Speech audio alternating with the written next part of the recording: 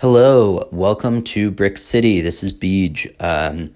So today we're going to be looking at the Imperial TIE Fighter. This is set number 75300. It has 432 pieces. It retails for $40 with an age rating of 8+, and has 3 minifigures. So this set is one I was definitely very much looking forward to because I like Star Wars. I like all the Imperial stuff. And this was a nice, smaller scale, more affordable model than what they've previously released. So that's something that appeals to a lot of people, has a pretty wide range. It's pretty easy to find anywhere. It's not one that's in such high demand that you can't find it, like the 501st.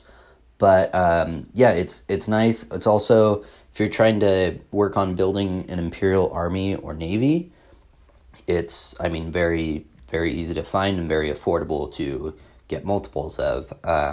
There's also not really any particularly unique named figures, so that's nice in that regard. I guess we'll start talking about the minifigures. So start off with the least appealing minifigure, at least in my opinion, is the Imperial Protocol Droid. It's at NI L8, which is kind of the weird little shorthand they have for Annihilate. It's a fun little, I don't know if Easter egg's the right word for it, but just a fun little touch. There is the TIE Pilot, which of course is pretty much the same as what the last few TIE Pilots have been. It has a nice, I found the printing on the helmet to be particularly nice. It seemed to be a fairly bright reflective shade of silver that kind of contrasted with the black helmet and looked really nice. And then the Stormtrooper, which Stormtroopers are great. I like them. I know there's a lot of people don't like the newer dual molded Stormtrooper helmets. The weird, once you see it, you can't unsee it thing is that they look like the Stormtroopers in Family Guy. In the Family Guy parodies, which is not wrong, but all the same, I don't think it's necessarily inaccurate. I don't know, I think they're fine. I have no qualms with them. There's obviously the appeal of the retro ones, but there's something about the newness and quality of it that I think is really, really solid. So if you're looking for a way to get a bunch of TIE fighters to add to any Imperial Navy you might already have, or get a bunch of Stormtroopers, this is a good way to do it. If you're mainly interested in the more bigger, nicer display sets, then this maybe isn't for you, but if you are a thorough LEGO Star Wars collector, this is, I recommend this set. It's a good addition to any play scale collection. There's a couple little weird things about it. The roof plate is shown in all the pictures and in the instruction manuals to put it on with the graphic facing one way.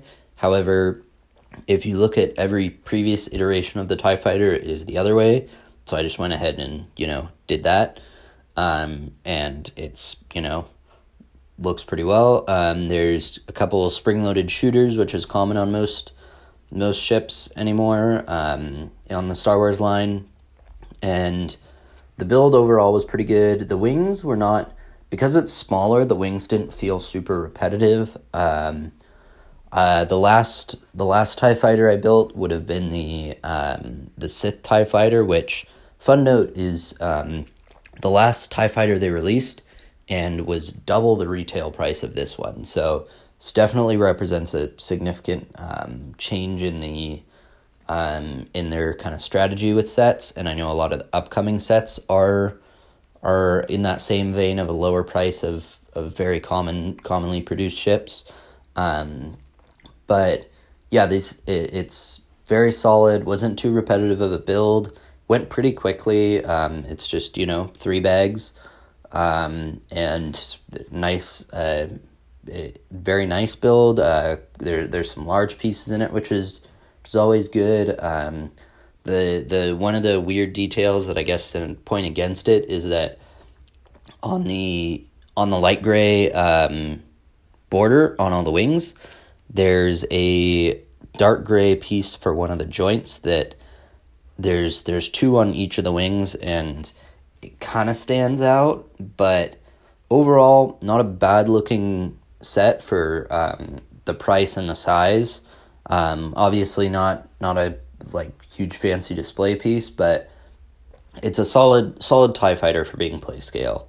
In the future there will be another review, a little mini review, because I got two of these because I want to have a little bit more of a Imperial Navy, and because I found a YouTube video. I will credit it when I do this episode, but they video showing how to convert it to in a TIE Interceptor, and I know a lot of people are doing a lot of mods with this TIE fighter. It kind of lends itself to that. It doesn't have a ton of pieces, so that's kind of limiting, but the fact that it's so basic and so affordable, a lot of people I think have gotten them and kind of experimented with them to figure out how to do interceptors and other kind of types of ties. So I'm definitely going to be, the other one when I build it, I will definitely be modding it with the pieces within the set, so it requires no additional pieces to turn it into a TIE Interceptor, and have my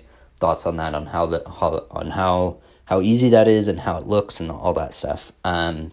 So yeah, this is definitely a solid set. It's good to hadn't done a play scale Star Wars set in a while, so that was very nice. I know my last few have kind of been UCS display models and helmets, so definitely kind of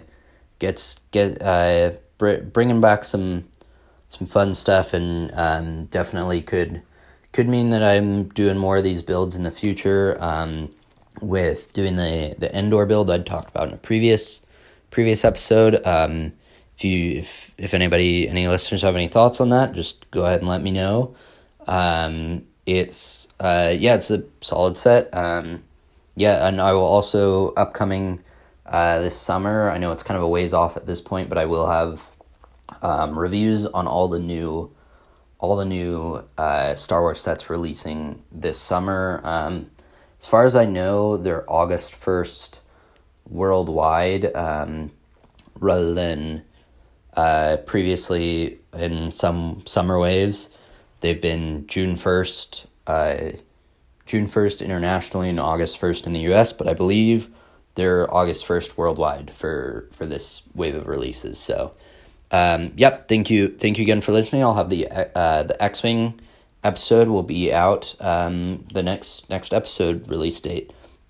So thank you for listening, and tune in again next time.